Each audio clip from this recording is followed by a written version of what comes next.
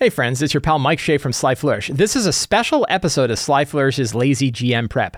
I have been running a Numenera campaign for about the last 7 or 8 months. I think we just shy of 30 sessions of Numenera, and we have now finished our campaign. And I wanted to do a special show where I talk about what happened during the conclusion of our campaign, offer tips from a GM of Numenera that you can use in your D&D games, tips for GMs who are considering running Numenera. What are some things you might consider, some experiences that I've had that I was able to get from myself and my players to help you potentially run a Numenera game, and give you the feedback that I got from my players. I spent about 90 minutes sitting down with my players talking about how they felt about the Numenera game, how we compared it and contrasted to 5e, comparing and contrasting to games like Blades in the Dark. So we had a really, really good conversation, and I wanted to share the results of that conversation. Some of the things I learned were actually kind of heartbreaking. This show, like all of the work of Sly Flourish, is brought to you by the patrons of Sly Flourish. If you enjoy this show, if you enjoy the work I do, and you want to help me out, you can do so by becoming a patron of Sly Flourish. Patrons also get all kinds of access to exclusive material like the City of Arches source book, the Uncovered Secrets, a whole book full of tips to help you run your D&D game, bunch of different exclusive adventures that you can pick up, access to a dedicated Discord channel, and access to the monthly Patreon Q&A. To the patrons of Sly Flourish, thank you so much for your support. I wanted to start off today's show by offering some tips for D&D DMs. I expect a lot of the viewers that are watching my videos are dungeon masters who play D&D, 5th edition D&D.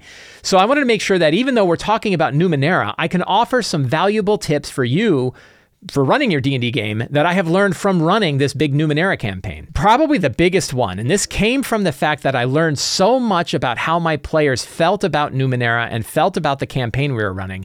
I really wished I'd had a conversation like that in the middle of the campaign, or at least a few times during the campaign. So one thing I think we could all do better in all of our RPGs is stop the game for a minute and have a conversation for a half hour and say, hey, before we start the game, or next time we're about to do a game, I just want to spend 30 minutes or so talking about how you feel about the campaign, what's going on, how you feel about your character, how do you feel things are going, and just have that out of game conversation with people to see what they're enjoying, what is not really working well. This is like Stars and Wishes. If you're familiar with Stars and Wishes, Stars and Wishes is a technique where you ask your players, what are some things you're really enjoying from the current game, or what are some things you really hope to do? And it's a very positive way to interact with your players. In this case, I would give it more time. Instead of like right at the end of a session asking for Stars and Wishes, say that, hey, at the beginning of our next session, we're going to have a moment of Stars and Wishes, talk about how we feel about it. Are you happy with your character? Are you happy with the story? Are you happy with the kind of game we're playing? And just get that feedback from people, because I learned a lot about our Numenera game after it was done. And I really wished I had spent a little bit more time having conversations like that. I was pretty open with my players about talking about that kind of thing, but I don't think I gave nearly enough time to it. So that's something you could do with any of your RPGs right away. The other one, and this came from both my experiences with it, this is something that I've experienced with Numenera for a long time. It's also something that my players definitely recognize when we're playing it. The idea of adding single-use magic items to your game, whatever kind of game it is. This is any kind of item that you can drop on your players that has like one powerful effect on it. A lot of times an easy way to do it is tie a big spell to it. So you could give your third level characters access to an artifact that can cast Circle of Death once. And what does it mean for them to have this really powerful artifact? And my players really felt like a lot of the mechanics of Numenera was like kind of doing the same thing over and over again. But ciphers were a way to completely change everything. In Numenera, they call these single-use magic items ciphers. But you can add these single-use magic items to any of your games. And I've been throwing them in my D&D game now for years, and I really, really love it. It's really powerful. But my players really said like that very much changed the environment, and they saw how that could be a really powerful thing for a D&D game. One trick that people have talked about is not that players tend to hoard things like that. They get these single-use items and they don't use them. And a big question is like, well, how do you get them to use those items? And I think one answer is if the DM, if you want, so a lot of times I just don't bother. I don't keep track. And if they use them, they use them. If they don't, they don't. That's up to them. But another way, maybe a better way, is to keep track of them when you drop them out. Keep a separate list. Maybe if you're using a Notion notebook, you have a page of ciphers that I've rewarded and who picked them up. And then you can look through that and remember them. And then you can suggest to the players when those ciphers might be good for a certain scene, because they just might have forgotten that they have it. It's a little bit, you're not quite telling the player how to play. You're just reminding them that they have these things. And you're telling them that, hey, this particular situation, that crazy elemental bagpipe you picked up that casts Wall of Fire, now might be a really good time to drop that Wall of Fire and play. Sometimes the players will remember it, sometimes not. But that idea of single-use magic items, really powerful, flexible idea that you can drop into any of your games. One of the things that I really loved about Numenera, and I've loved it since I've ever read about it and started playing it, and I loved it in this, is the idea that any challenge in the game can basically come down to a level between 1 and 10. 1 is very, very easy, 10 is almost impossible, and any range they're in. Now, D&D also has a range like that. They have DCs, somewhere between 10 and 30-ish, right? 10 and 20. 10 is easy, 20 is hard. Anywhere in 10 to 20 is pretty good, but you could go as far as 25 or 30 for really big and impossible tasks. Getting an understanding, getting comfortable with that range of DCs so that you can use it to improvise during your game. Really powerful idea. In Numenera, you have to do it that way. But in D&D, you can just really have a good understanding of like something between, what's the difficulty between 10, which is very easy, and 30, which is almost impossible. Where does that DC stand up? And don't ask yourself like, well, what are the players going to be able to do about it? And instead just say, how difficult is this thing for anybody? And then choose that difficulty and go with it. You don't always have to pick a DC that's like 10 above whatever the character's bonus is. Like that's pretty lame. But instead, you can pick this DC. Getting comfortable with that is good. And then also understanding, like, what does that mean for armor classes? What does that mean for damage? What does that mean for other effects that could occur in game? When you have this difficulty of somewhere between like 10 and 30, you want to ask yourself, like, okay, well, what does that challenge level mean in damage terms? And there's lots of tips. I have tips in the Lazy DM's workbook, Lazy DM's companion, or like, what does it mean? If you think about a challenge rating, a general challenge rating for a task, and that challenge rating could be anything. A challenge rating is roughly equivalent to the average character level. Roughly, right? Roughly. If you think about like what that challenge level is like, well, how much damage would that challenge level do? What would the AC of that challenge level be? What are the DCs for saving throws and stuff like that? There's some math behind that. And if you understand that math, you can really do some good improvisation. One thing that we learned is that 5e, all of our complaints, all of the things, like I complain on my show all the time about different things in 5e. I've talked about the 1DD playtest a lot. Boy, 5e is a really, really solid system. And I know that there's been a lot of criticism from designers saying, why is everything always 5e? How come they're making like a 5e Doctor Who? Why are they making 5e? One reason is it's very popular and people know it, but two is it's a really solid system. And when you start to play other systems that feel pretty solid, but then kind of fall apart in different areas, you get an idea, 5e really holds its own pretty well. And that's something that we discussed when I was talking to my players about it. We were talking about how we felt about Numenera. I asked, like, would you play it again? And they're like, yeah, but not right away. Like, I'd want a break. But we never felt like that with 5e. We never felt like, do we want to play a different system instead of 5e? We never really got tired of 5e. We've played campaign after campaign after campaign, going 1 to 12, 1 to 12, 1 to 13, 1 to 12, 1 to 8, and running many 5e campaigns back to back. And occasionally I'll drop another system in there. But now we're like, Numenera is great, but I think I'd want a break before I try it again. So it's interesting to note that like it really made our appreciation of 5e greater to play Numenera. The abstract distance system in Numenera is definitely something you can bring into 5e. I had one player who is very much a fixed distance kind of player. He likes to be able to see a map. He likes to know what his range is. And getting used to what he referred to as sort of the spatial distances of 5e, or the spatial distances of Numenera, took him some work. He's like, I could have used more instruction in that. I could have used some better ideas of how that works. So that's definitely something where you can spend a bit more time understanding how those abstract distances work. And if you use abstract distances in D&D, which I do, I love it, then it's really good and important to have the conversation with your player outside of the game about what that means. What's short and long range? How will you describe it? How do you make sure that it's clear to the players when they are there, so that it's not just always like, well, you tell me what I can do.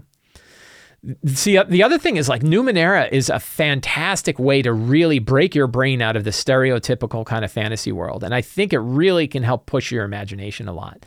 And one thing is I noticed by the time I was hitting about session 25 or 26, I was struggling to keep up with the vast scope and scale of the science fantasy of our game.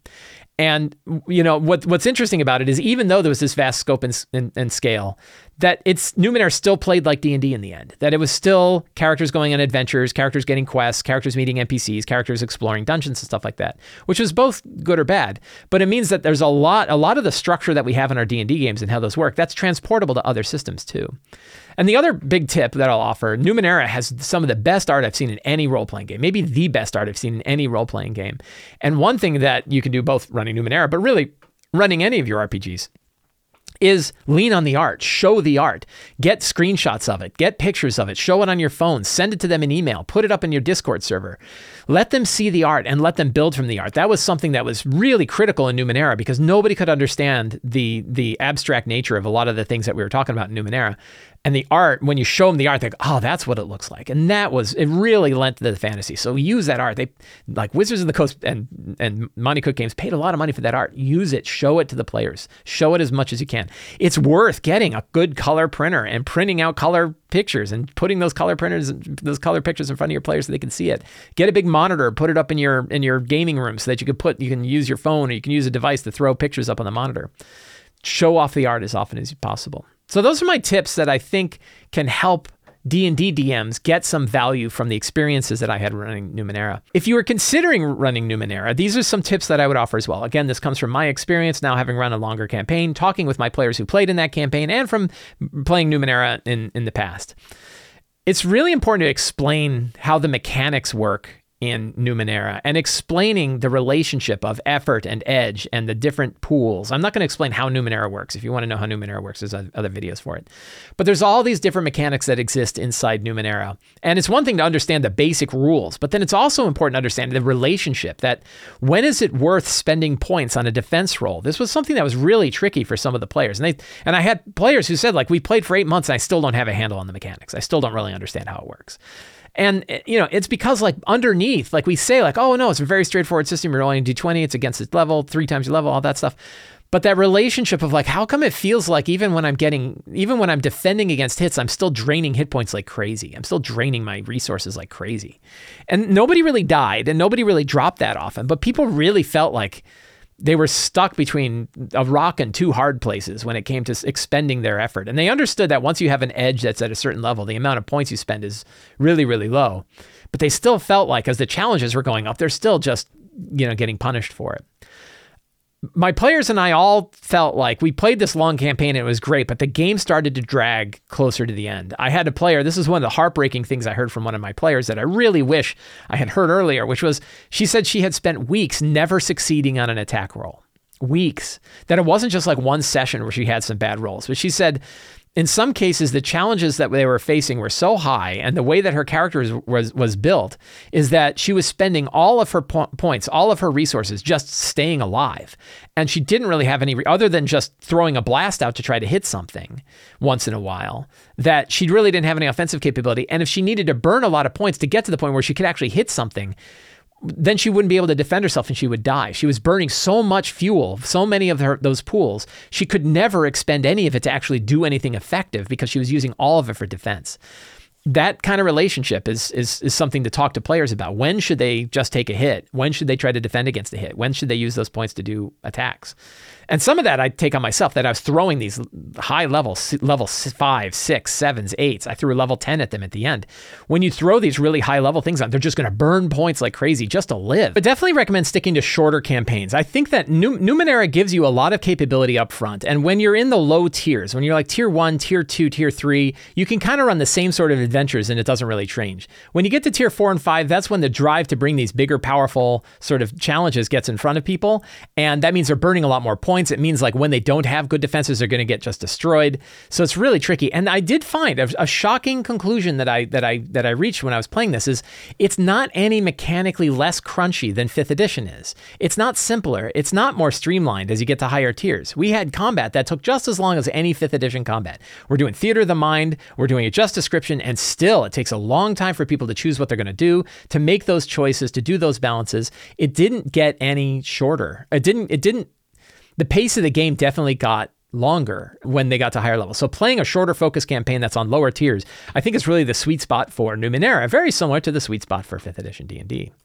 The math definitely gets wonky at high tiers. That it's really, I described this already, that idea of like, if you're good at defending against a challenge, you'll be okay. But if you're not, like some characters are really good with attacks and they could really just slam damage down on high level monsters. But other characters would never even be able to hit. And it was like, all they could do was sort of get assets. I mentioned leaning heavy on the art. You can do it in Numenera, definitely do it in Numenera, but you can do it really in any RPG. I would probably keep to that sweet spot for monsters of between level 2 and 6. I definitely ran some big monsters, big boss monsters that were like level 7s, level 8s, level 9s, level 10s. I don't think I ever ran a level 9, but I ran 7s, 8s, and 10s. And boy, the math gets really wonky. It gets really, really hard when you're running these really big monsters because they have to burn so much stuff to defend against them, so much stuff to hit them with an attack, they take so much damage from them that they just get chewed up by these high-level monsters. So sticking the baseline of the kind of monsters they should be facing are somewhere between like 2 and 5, 2 and... And the other thing, I had players give feedback on this. A lot of these tips are tips that my players said to me when I asked them, hey, what tips do you have for helping new people run Numenera? And one of them was that because we don't understand what this world is really like, because it's such a fantastic world, you're going to want to make sure to put lots of like physical prompts in your scenes and explain to players how they can use them as assets to lower things. So environmental assets, things and advantages that exist inside their situation that can help them lower the level of a monster for free so they don't have to burn a whole lot of points in order to hit stuff. Something I've only learned like right at the end of the game. So now I wanted to offer up, for those of you who have been following my journey during this Numenera campaign, and thank you for that. It's been a great joy to be able to do my prep online and to talk about my game. And it really was the most fantastic role-playing game I've ever played. And I mean that in the definition of fantastic. It was high scale. It was high scope. It was universe level changing stuff. It was world-ending things going on. There was one scene where they had 3 different world-ending entities that they were negotiating with and figuring out which one is their friend, which one's their enemy, and which one are they kind of hoping to put off to the side. Really, really fun, big-scale stuff. And I really, and all my players agreed with this, that when we talked about the story and the world, they loved it. They loved how rich it was. They loved how fantastic it was. They loved how the story changes and evolved. All of us really, really loved that idea. And it really took place in the finale of the game. And it was really, really enjoyable. And so at the end of the last session that I had described, the characters were getting ready for their final assault against the Temple of the Drowned City of Clay. There's this underwater city. The fourth emperor, this huge, super powerful entity from another dimension, is coming into the world to destroy the world or to take over the world. And the characters were doing their final assault. And in this point, they had opened up the data sphere. So all of their friends were able to sort of data cast in. So they had all of their NPCs that they dealt with, like dozens of NPCs, or about a dozen different NPCs that are now on their side. And I explained to the players, all of these NPCs are assets to you. They can all go to war with you. You can leave some behind, but you can bring those who are going to help you there. And anytime you need to use one, you can use it as an asset. We'll describe how they get involved in the battle, but every time you do, there is a chance that NPC is going to get killed. And it was really kind of scary. People are like, I don't know. But they brought everybody. They said, all of these people want to help us with this battle. They can all come along with us. So they had this big final assault. It was mostly narrative. I mostly described how their armies, the glistening army, these super soldiers that can teleport in, how they broke in, how they smashed their way through the temple, and then they got to the final battle. They got into the throne room, and the throne room was really like a 2-phase battle. My plan was like a 2-phase combat, which I hadn't really done in Numenera very much. And that was, there's a bunch of these other planar assassins, these planar guardians called Rorithics, which they had faced before, level 5 nasty assassin guys. And those are like the guardians to make sure nobody else broke through. They're sort of the fourth emperor's final line of defense were these Rorithics. And there were dozens of them, but the characters had dozens of NPCs helping them battle them off. So I definitely described like how the battle is not just the characters. The battle is huge, and their friends are dealing with this too. And then there was these 3 handmaidens, and the handmaidens were these huge constructs that were keeping the dimensional door open so that the fourth emperor could arrive. I didn't have great mechanics or a great sort of system about how to destroy the handmaidens to weaken the fourth emperor before it arrived. But I came with that up on the spot, that if they destroyed 2 of the 3 handmaidens, it would basically lower the level of the fourth emperor when the fourth emperor arrived. So instead of being a level 10, he's only a level 9. Or his defenses would be level 9. He would have been injured, but his attack bonus would still be level 10. So then they destroyed 2 of the 3 handmaidens, and then they faced the fourth emperor himself, the fourth emperor itself. This huge skull, this massive, like otherworldly alien metal cybernetic skull comes through the portal. And as soon as it arrives, it just hits him with like this weird blast. And I rolled randomly to determine, is this might, intellect, or speed? And it basically was like, it is able to sort of reconstruct cells. So I was like, it's rebuilding your body. It's trying to turn and rebuild your bodies on the spot. So they all had to roll level 9 defense checks, I think it was. Or they would take 10 damage as their characters are getting reconstituted by this powerful entity. Just the players negotiating how to defend against that was as long as a full round of combat.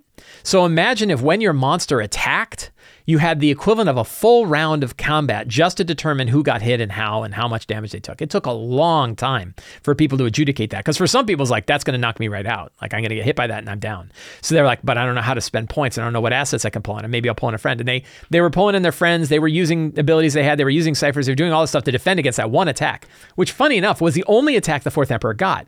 And then they laid into the Fourth Emperor. They tried to burn everything they had. They pulled in their assets. They did this stuff, and it still took a long time. And I'm checking my watch, and I'm like, oh my God, like I want to run a 1 year later. I want to definitely have them beat the Fourth Emperor and then describe what happens 1 year after they live. So I'm like, we got to get moving, right? So I was getting impatient. I felt like I was losing control of the battle. I didn't really understand how things were working. A lot of stuff. So it was not my best boss fight. And it took a long time to adjudicate this stuff. But in the end, they won. And they defeated the Fourth Emperor. The Fourth Emperor was destroyed. The portal was open, and then they had to make some hard choices. And like, one of the hard choices was, do they inject the Hex into the portal? The Hex is the super sentient, super contagious digital/physical virus. And the Hex always had an agreement with the characters that if you get there and if the portal's open, I want you to send me into the world of the Fourth Emperor. And the characters was like, what's that world? What's that world is nicer than ours, though? Are we dooming an entire society for this? And in the end, Samji, who is a member of the Glistening Army and was the one infected with Hex, said, I put it into my spear and I throw in the spear and I jump in after it. And everyone's like, really? And I'm like, I think we're going to go with that. Like, I'm like, if the player wants to do it, it's his final moment. He can do it. And he did it. And they were like, should we stop him? I'm like, I don't think so. And he went in and he brought the whole Glistening Army with him. All of his remaining siblings that were members of this Glistening Army. There's about 4,000 of them left at this point. He and his 4,000, his brothers that were still around, and the rest of the Glistening Army went into the dimension of the Fourth Emperor to battle the Fourth Emperor in its own world. Totally wild, really, really fun.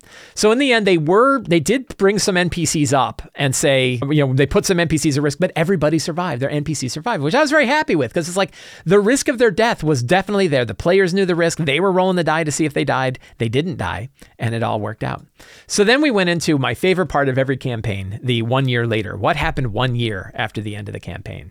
And I'm summarizing what happened, because I think some of us who have been following these prep episodes are very interested where they went. Baiko had always had trouble figuring out like what his place was going to be. A couple of the characters were like, when this is over, I don't know what I'm going to do. And Baiko walked off into the sunset. He said, I go explore other places. I go leave. And I said, you find the liminal shore. You find this whole other world that sort of exists on the earth as you kind of sail across the sea, and you don't know even how you got there, but you got to a world where life has just exploded in a beautiful and chaotic way. And I took some screenshots from the book Liminal Shores, which is a Numenera book, and sent them and said, these are some of the postcards you send back to your friends. And it was really cool that I was like able to kind of show him what he discovered. And for me, it leads into this, like, I would love to run another Numenera campaign, maybe a short one that is about the Liminal Shores. Liminal Shores is a new Numenera book that's out. It's a gorgeous, gorgeous book. I mean, just look at that cover art. The cover art is just fantastic. And it's really like a magical world in a science fantasy setting. And it's got adventures, it's got ciphers, it's got all the kinds of stuff. But I just love the pictures of it. It's just a weird sort of fantastic. It's almost like the Feywild for Numenera. And I really liked this. I really like this idea of this totally mysterious land that nobody really gets to. They don't know how you got there. And when you get there, you just see stuff. So I grabbed screenshots from this artwork and sent it in. And I would totally run a short campaign in the Liminal Shores. I would totally do that again someday. I'm excited to do that already. As I'm talking about it, I'm excited to do it again. So Baiko went exploring and found the Liminal Shores. Cecilia was an insect person. She was like a bee person. And then she found a cipher that was able to turn her skin into a crystalline structure that meant she could live longer. So her race was originally at 43 years old would die. Every member of their race, when they hit 43, would die. And that was actually engineered by the Fourth Emperor when the Fourth Emperor created that race many, many, many millions of years ago. And she found a way to give this to all of her people. So everybody became, they could no longer procreate. They could no longer have new members of their society, but all of the members they do have would be able to live forever. And she made that choice. And it was this really big moment. And she said she really loved making this big choice. It was really, really fun for her. And the repercussions of that, what that means for her people. Some of them are going to hate her forever. Some people are going to love her forever. It's really different. But her 1 year later was that they had their first 46th birthday. The first time that any member of her race lived that long. And everybody was there. Like many members of their society kind of came there and they explained how they felt about it to her and stuff like that. And she said, every 100 years we'll get together and we'll talk more about what this is like. We'll get together and talk about what that means. And it's really, really fascinating idea. Definitely like a Sandman, hey, let's meet in 100 years at the same tavern. Really, really cool. Jad the Shade returned to Bodrov and kind of went back to his former life. He was always like a scavenger and a scrounger, looking for bits of Numenera to kind of use to make his life better, to help other people. And he figured out that even after saving the world, that was what he was best at. So he went back, and I think he kind of became the new Terrence. Like Terrence was the main NPC that was sort of an explorer and a jack who would find Numenera and use it to help people. And so Jad returned to Bodrov and went back to his life helping people. It's really kind of neat. He had this huge super scope, save the world kind of adventure, and then went back to like running a hardware store. Really, really neat. Juniper started a Star Horse and scrapbooking therapy organization. Basically, people could come and they could ride horses, ride crazy Star Horses, and they could work on scrapbooks and talk about their problems and their woes. Like sometimes my uncle just won't listen to me, or sometimes I have to stop a million-year dimensional entity from destroying the planet, and sometimes my mom doesn't understand who I'm trying to be. So she started this as like therapy organization. It's really, really, really fun. Nikia made an apple orchard. This is, talk about a play on words. And Nikia ended up making an apple orchard to commemorate Samji, who is an android. So you have a character named Nikia who builds an orchard made of apples in order to commemorate an android. Fun play on words. And he would regularly build like statues to Samji out of the apple cores, but then they would rot and fall apart and he would do it again. The final big one was Samji. Samji was inside the dimension of the Fourth Emperor, and there he discovered the truth of the Fourth Emperor, that the Fourth Emperor is only one of many hundreds of entities similar to them, that it is a particular kind of multiverse devouring creature. And the world of the Fourth Emperor, the universe of the Fourth Emperor, is the end result of the destroyed universes that they had devoured. Whatever remained, it was the rotting carcasses of all of these other universes. And Samji, with his army, was building up like, we're going to have to fight all these guys eventually. Like we fought one and beat one, but now we got all these other ones to save these other universes.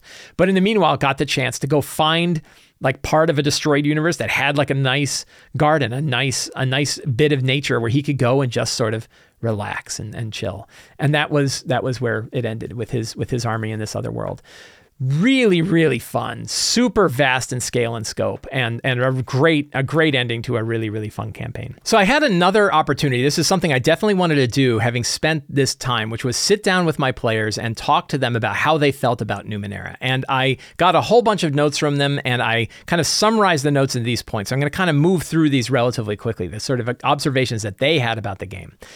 By and large, they all love the world. They love the story. They really love the science fantasy of D&D, but they also kind of recognize that you can fall back to D&D's common tropes. They said, like, even though we're doing this like crazy world-ending stuff where you have satellites firing tungsten rods and blowing up entire facilities all over the planet, we're also doing a lot of dungeon delving. They recognize that those models for D&D really worked, more so than games like Blades in the Dark, where the whole structure of the game runs differently. There was a fair bit of discussion about comparing like Blades in the Dark from Numenera. I can say that I found Numenera far easier to run than I found Blades in the Dark because of that structure. I'm so familiar with the structure of D&D and the fact that structure fits well into Numenera. It was way easier for me to run that than it was to run Blades in the Dark, which is a very different, the play style of Blades in the Dark is very different, and it took me a while. I don't even think I ever really got there to understand exactly what my role was as a DM running, or as a GM running Blades in the Dark. I definitely had a player, and other players agreed with this, that the continual negotiation of actions, that every time you make an action in Numenera, in Cypher system, it's a negotiation. You start with a DC, then you use character abilities to lower the DC, you look for assets, you work with other players, and that constant thing, especially in combat where you're doing it one right after the other, that it can get tedious, that constant negotiation can get tedious. And what we compared it to, and definitely people kind of agreed with this comparison, which I brought up, is that imagine that you are recalculating your attack score every time you are making an attack roll. That every time you're making an attack roll, you're essentially saying, okay, it's a +1 weapon, I have a +3 strength, and my proficiency bonus is +2, and I'm a ranger, so that gives me, +1 to this thing. That imagine every roll you were doing that kind of math. it would be pretty tedious. I actually had a player. I had a player who was on the autism spectrum, and for him, he would recalculate his score every time he rolled. And we got used to it, and we would just let him do it. It was just easier, instead of like trying to help him out or try to get him to write down the number. It was just easier to let him do it. But we kind of talked about that. And like, imagine if all of us were doing that all the time. That's what Numenera was like. That idea that you're always negotiating an action, whatever action you're taking. It's like a negotiation. And that for some, that definitely got tedious. And I can see that like, that's why the more you had to do more of it when you were at higher levels, and it could take a long time. We definitely had players where it took a long time just to do an action, just to figure out what the roll was for an action. 5th edition, it's like you roll, you add your bonus, and you're done. So I can definitely see that being an issue. There were lots of great options for building characters. And one of the things that one of the players brought up is the fact that you have this like, this blank blank who blanks. And it's that final one, that sort of verb at the end that tells you ride the lightning, or you can pass through walls, or that you're made of flesh and steel. It kind of talks about who you are and what you do in the world. And it's described in your descriptor. So you have that sentence. And that was something that they've advertised heavily with Cypher, and they have it heavily with Numenera. But it really plays out where like you're a blank blank who blanks. And that really helped them build characters and understand what their character is like. They really liked the character creation, which again is why I think that Numenera is probably strongest during character creation and in early tiers. And then as a long campaign, maybe not as much. I already brought up the fact that the math started to break down at higher levels. And again, one of my players, and it hurts me to say it. It hurts me to say it, that she missed for weeks. She went weeks without actually rolling an attack. And for some, they said they never got their hands around the mechanics. They never understood exactly how this whole thing worked. That the idea of burning points and effort and edge, it became too much. And particularly at higher levels, they said, and it occurs to me that's right, that like there's certain situations where you're fighting like an 8th level creature where you're like, I'm either burning points to hit it, burning points to defend against it, or losing points while I'm hit. But no matter what happens, I'm just shedding points. And it's imagine if everything in D&D, imagine if in order to make an attack, you had to eat hit points to get a plus bonus on your attack. And if you wanted an AC higher than 10, you would have to burn hit points in order to get your AC up above 10.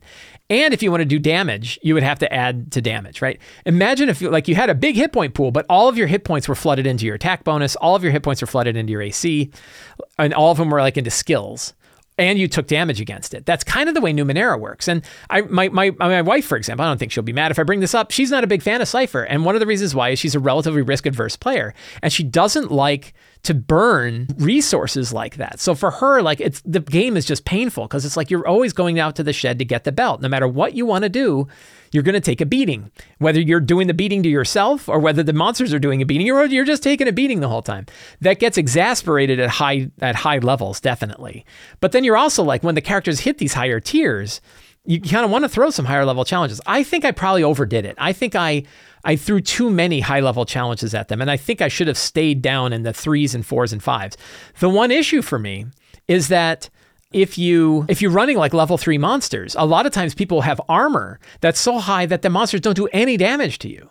So then it's like, well, then I don't have to defend because they don't even hit me. So you get these weird things where like if the monsters don't do damage because you have armor on, then they're basically useless to run. But then if you throw monsters that are big enough that they'll still do damage to you, they're so big it's too hard. So that's where the math kind of works out. The simplicity feels really great. It just doesn't work out in play. I think if you got rid of armor as a detriment, if like armor was an asset instead of damage negation, I think that might have worked better. But what do I know? Everyone loves ciphers. They brought them. They said that ciphers really made the game unique. It was the ciphers that made their characters do stuff that was different every time. They all love that. And it was probably my number one tip for D&D DMs is use cipher-like things in your D&D game. I've been using them. I love them. I talk about them all the time. Single-use magic items. Use the table in the player's handbook. They have that trinket table. Roll a trinket. Find a high-level spell, tie the high-level spell to the trinket, drop it into the character, and let them use it one time. Once they use it, the magic is done. Really, really easy, really powerful trick for D&D. I brought up the character's focus of the verb was great. They walk through walls, they ride through the lightning, really helped define the character. I think I had 4 characters that played Jax, and they love Jax because they said it's like the ultimate multi-class class because you can take things from you can take things from the glaive or you can take things from the nano, but you're still this class in between. They really like Jax. I mentioned that they all really love the story, that was the real strength. One player said that they are just spoiled by D&D Beyond. They love D&D Beyond, and having to do it all by hand again she said it was a chore. She's like, this, I don't know what to say, but it's a chore. And I said, well, guess what? We're doing it again for our Scarlet Citadel game. We're doing back to paper character sheets. And she's like, I know. But, not having an online tool, I think it really benefits. Here's a tip. If you're a big multi-million-dollar RPG company, like, I don't know, Kobold Press or MCDM or Ghostfire Games, I would invest in an online tool to help people build characters using your options. I would really look at what D&D Beyond does, and I would try to figure out how to make online tools to help people use your resources. I'm telling you, because I just think people are going to buy these books and not be able to use them. And boy, D&D Beyond shows how valuable it is to make a tip. So I don't know how else to say it. And I don't like saying it. It hurts me to say it. But the truth is, a lot of players, these are not like, oh, they're all the millennials. These are all the young kids these days. No, I play with a bunch of Gen Xers. And we all like D&D Beyond. All of us really like D&D Beyond. So consider other sources. Figure out how to help people use your tools online. After 8 months of playing Numenera, the mechanics never felt as intuitive as 5e. That's a hard truth, but we are all very familiar with 5e. Now, all of us are like 5e DMs. I think everybody at my Sunday game are DMs. They all run games. And we're all really proficient with 5th edition, I think. But even after 8 months, we should be proficient in any role-playing game we've played. We should really well understand the mechanics. And people are like, I still don't. I mentioned that all of us are ready to go back to 5e. This, I think, is it's a hard lesson because I love Numenera. I love it. I love the books. I'm still happy. I feel great joy when I talk about the fact that I completed a Numenera campaign like this. Yet, all of us feel like we're ready to go back to 5e. And nobody said, I would be totally happy going right to another Numenera game. They all said, nah, I'd really like to take a break, do something else, and then come back. Maybe we'll do Numenera again later. But we've never said that with 5th edition. With 5th edition, we're just like, sure, we'll play another 5th edition campaign. So I think that's really interesting. I think it shows the real strength of 5e, that I could play 5e campaign after campaign after campaign and not get bored with it and not feel like I was losing my hands on the system. I did not feel that way with Numenera. I had one player, again, somebody who's a very experienced GM, and she said that she loves the Cypher system itself and she would totally use it for other systems, that she really feels like it's a solid system for using with other ones, which is interesting because we were all talking about these different things about the math breaking down. I think she really feels like for short run campaigns, like 1 to 4 session campaigns, Cypher is a fantastic system for it. I agree. I also really like Fate for systems like that. I think Fate is a really powerful system and doesn't have some of the eat your own arm to do things kind of qualities to it. Fate isn't near as crunchy though, but that might work okay for short run systems. So we have a different one. I like Cypher a lot, but I think I like Fate better. I think when I think about a system for one-shot games, I think Fate has some advantages that Cypher doesn't have. Another small observation, but one of the players had is that her character had lots of ways to kind of set things up as an action, like spend an action to do this thing, and it was never worth doing because battles never took long enough that it was worth burning an entire action to do it. It's like, imagine taking the ready action to get advantage on your next hit, and then the monster's dead. So that was an interesting observation. She actually did so in the final battle and wasted an entire round of 3 rounds fighting a monster where the thing she did didn't take place. And again, it hurt my heart. In that one, I knew it when it happened. I'm like, all she wanted to do was punch the 4th Emperor in the face, and she rolled and missed, and she only got 1 attack against it, and then it was dead. One of the things about having like a really big, fantastic story is you don't have any specific metaphors. The character brought in like, if we're in a slaughterhouse, I can generally get an idea what a slaughterhouse is like. But if I'm in like a multi-dimensional weird hive space that exists inside the data sphere, I don't know what that's like. I have no idea what's there. So it's up to the DM and the players to kind of build what these things like, because Numenera is so high fantasy and there's no real metaphor to fall back on. It's really up to the DM to fill the place out with physical things, physical descriptions that characters can do stuff with, and like build assets. One player brought up the fact that every time they were defending, they felt like they were just standing there taking a hit, which is interesting because you're like, isn't that what happens when you get hit in D&D? The difference was they're rolling rolls. They just feel like it's punishment. They feel like when you are getting attacked, it's like, well, I can either burn a bunch of points to defend, or I could just take the damage. And it was always like, either way, I'm screwed. And that having that constant, like, well, the least worst of 2 choices was really a problem. Some other thoughts from the players. These are when we kind of brought up our final thoughts. They really felt like it's important. I talked about this a bit with Theater of the Mind. One of the players who's very spatially oriented said it would really help to understand exactly how this operates in Theater of the Mind. He could have used used more instruction on how that worked. I think that's been a frustration, I think, with him for some time, because I run a lot of theater of the mind. It's like, I don't really know what I'm supposed to be doing or exactly how this works. If you're not happy with 5e, try other systems. There's an observation from one of the players who's a GM, and they brought up that, like, there's lots and lots and lots of different RPG systems out there. Try them. And Numenera, there's some good, inexpensive ways to try Numenera, to do it for short-run events, to see if you like it. Try Fate, try Numenera, try Shadow of the Demon Lord, try 13th Age. Try these other systems. They're out there. Savage Worlds, all these other systems out there. Try them, see what works. Some of it really works. A lot of the Powered by the Apocalypse. Try Dungeon World. Try Blades in the Dark. Try all these systems and see which one you like, particularly if you're not happy with something in 5th edition. If you're like, I really don't like 5th edition because of this stuff, try a different system. Making sure that really people understand the mechanics. What is that relationship between the pools? That's something that somebody brought up. And plan to keep it, this is a recommendation that one of my players have, is just keep it low level, right? Stay at low levels. That the game fell apart at high levels. The most fun was building characters and seeing those characters in the world. So pick small adventures and focus on those small adventures. So that's definitely some thoughts. Now I'm just going to give my final thoughts about this whole campaign. Again, I feel a tremendous satisfaction having run it. I thought the story might be the biggest, most crazy fun story I've run in a role-playing game. And it does hurt me a little bit when the players certainly don't mean this way. I know they enjoyed it too, but to know that the mechanics really didn't keep up with the story bothers me, because I would have really liked it that the game was as smooth and as fast and as fun. But by the time they were fighting a level 10 monster when they were tier 5, I could tell the math was falling apart and that the game wasn't really the way we were running it. Maybe we weren't running it right. Maybe we didn't have a full grasp of it, but we had been playing for 8 months. We're not exactly, and we're all GMs. Every one of us knows how to play RPGs. And we couldn't get our hands around it to make it anything but kind of a slog. So I think like a more focused, short, low tier game might be a better way to go. Like doing just tier 1. Like if you did 4 steps and then got to tier 2, I think might be fun. But I was really, really grateful to have players willing to let me play and let me run a Numenera game for as long as I've run it. That's been really great. By the time I hit 25 sessions, my well of fantasy was beginning to run dry. I remember when I was running like the last big dungeon they crawled through, a place known as the Shield Below, which was this 1,000,000-year-old underwater Numenera that blocked the data sphere from the ocean. And I was like, I don't know what the hell to put in here. How about crab people? I think they'll fight some crab people, or maybe a big worm. I think there was 2 places where they fought a big worm. And I was like, man, really? That's what I got? Big worms and crab people?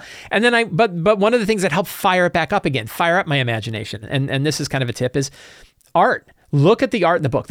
One thing that Monte Cook Game does that's great is, even though they built this very high fantasy, very abstract world where there's no frame of reference, the art really carries it. And just going back to that art, picking up, I just spent an afternoon and I picked up the 3 monster books and went through them, and immediately like, oh, way better than a shark with a laser on his head is this guy. Way better than a crab person is this guy.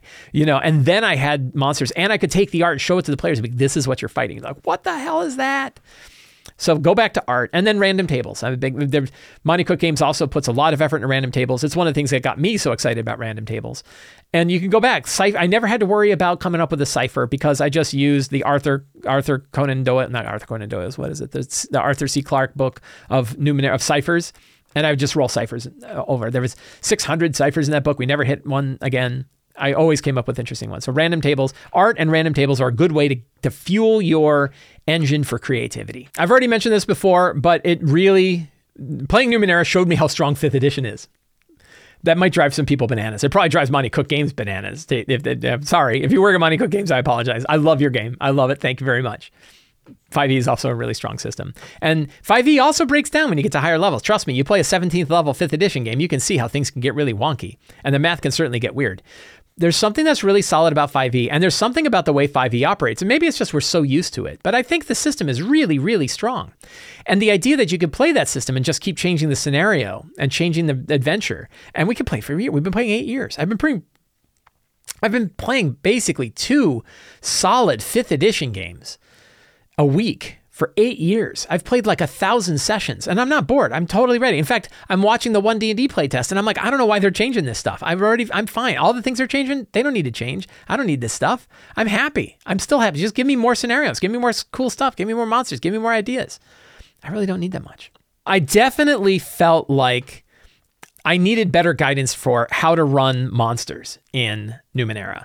They really hand wave it and say, just pick the level of monster that makes sense. There is no monster balance. There's no encounter balance. But it's like, that's not helping me because I have no gauge to understand how powerful a tier 3 or tier 4 character is. And I have no idea, like, are these monsters too hard? I think I ended up running monsters that were way too hard for the characters because I was worried about their armor taken away. And I knew that, like, this guy I can never hit. So if I ever want to hit him, I'm going to have to put a monster in that's big enough to hit him. And then it was crushing other people. So that's definitely like better guidance for what kind of monster makes sense at the different tiers of play. Just generally, like, I don't need much. And I get it. I get the idea that you pick monsters that make sense for the situation. I preach this all the time. That said, I still have the lazy encounter benchmark, which tells me roughly when are things getting hard? Like, where's the balance of hard and easy? Like, some gauge, just some rough gauge would have really helped me out. Another area was like high level monsters really need to have multiple attacks in order to be effective. If they only do one thing, it's not very much. They need to be able to hit multiple people. If they're not hitting multiple people, they're going to be too weak. So what's that balance like? And it says like, if it makes sense for them to have multiple attacks, give them multiple attacks. But if you're just randomly giving monsters multiple attacks, they're way more effective. There needs to be some guidance for that. Like, here's how many attacks, generally speaking, a monster should have at a given level. At 4, they should probably get 2 attacks. At 5 or 6, they should get 3. 7, 8, 9, maybe 4, or maybe they're doing things that hit everybody. Something to kind of balance out what these big monsters are like. Almost the equivalent of like legendary monsters. You know, when you're fighting a level 10 monster, if it only hits one guy, that's really weak because they're only going to be on the table for a long time. But I learned that early and I never got a good solution to it. I really wished I'd had the kind of conversation with my players that we did after the game, during the game. I know I talked about ciphers being a big tip, but bigger than that tip, bigger than the biggest tip is talk to your players regularly in the middle of your campaigns and ask them how they're doing, ask them how they're enjoying the game, talk to them about what they like about their character, talk about what's frustrating to them, get that feedback, and you can tune and change the game. If I had known that one of my players is like, I've missed like every roll for 3 weeks, I'd be like, wow, I really need to make sure that they're having more fun because that sucks, right? She was having a good time, but missing on every attack really blows. Talk to your players. I would totally play it again, but I would definitely play on a focus campaign of like 1 to 4 sessions, maybe up to 8 sessions. I would probably stick it to like tier 1 and tier 2. I don't think I would bother going all the way up like I did. So somebody brought up that I have often stated that in an alternate universe, I'm probably playing a lot of Numenera. I don't think I feel like that anymore. I think Numenera works really well for short campaigns, but I don't know, having now run a long campaign, I don't know the next time I will have a drive to run another great big long campaign. Some of it's the math of the system. Some of it is that I like the fatigue of having to come up with that much stuff, that much imagination every week. It can drag on. So the one thing that D&D has going for it is 40 years of experience, 40 years of knowing what an ogre acts like, 40 years of knowing what rats in a cellar are like, or what the dimension of Thanatos is like, where Orcus is sitting. I have all of this fantasy and all the rest of my life that I can draw in. Numenera, I really need to make that stuff up, and that can get fatiguing. So I don't think I feel like I would be able to go to Numenera and just run it indefinitely. I had a good time with it. I would definitely play it again. I don't think it would be my number one system to play. And the reality is I'm ready to go back to D&D. I'm ready to go back. We're going to run our Scarlet Citadel game. I'm very excited for my Scarlet Citadel game. We had our session 0. It was wonderful. Beautiful characters, really interesting stuff. I'm getting ready and I'm excited for that. So those are my final thoughts on Numenera. For those of you who have watched all of my prep episodes on this, thank you so much for hanging out. If you're just watching this episode and you want to know more, I have a whole bunch of videos about Numenera where I've been prepping all my games. You can hear about the story. You can hear about my experiences. I have another video where I also shared more experiences from my game. So lots of stuff about Numenera on this channel. You can find it all in the playlist. There's a Numenera playlist that I have on my channel, and you can view all the videos that I have about Numenera. Thanks to all of you for hanging out with me today. If you enjoyed this show, you can help me out by subscribing to the Sly Flourish newsletter. You will get a weekly D&D related article sent directly to your inbox every week, and you will get a free PDF adventure generator to help shake up that well of your imagination. You can support me directly on Patreon. Patrons get access to all kinds of tools, tips, tricks, adventures, city source books, dedicated channels where you can hang out and talk about D&D, monthly Q&A, all kinds of great stuff. Joining the Patreon of Sly Flourish, fantastic way to get more of the stuff that I create and to help support shows like this. You can also pick up my 3 books, The Lazy Dungeon Master, Return of the Lazy Dungeon Master. I don't even know the names of my books. Return of the Lazy Dungeon Master, the Lazy DM's Workbook, and the Lazy DM's Companion. All books to help you run your games. They are all in a beautiful offset printing. You can pick them up at the Sly Flourish store. That link is down in the show notes below. And you can share this video with your friends, subscribe to my channel, like the video, leave a comment, tell people you dig it, send it to your friends, and help get the word out about the work that I do. Thank you all so much. Have a great day, and get out there and play some Numenera.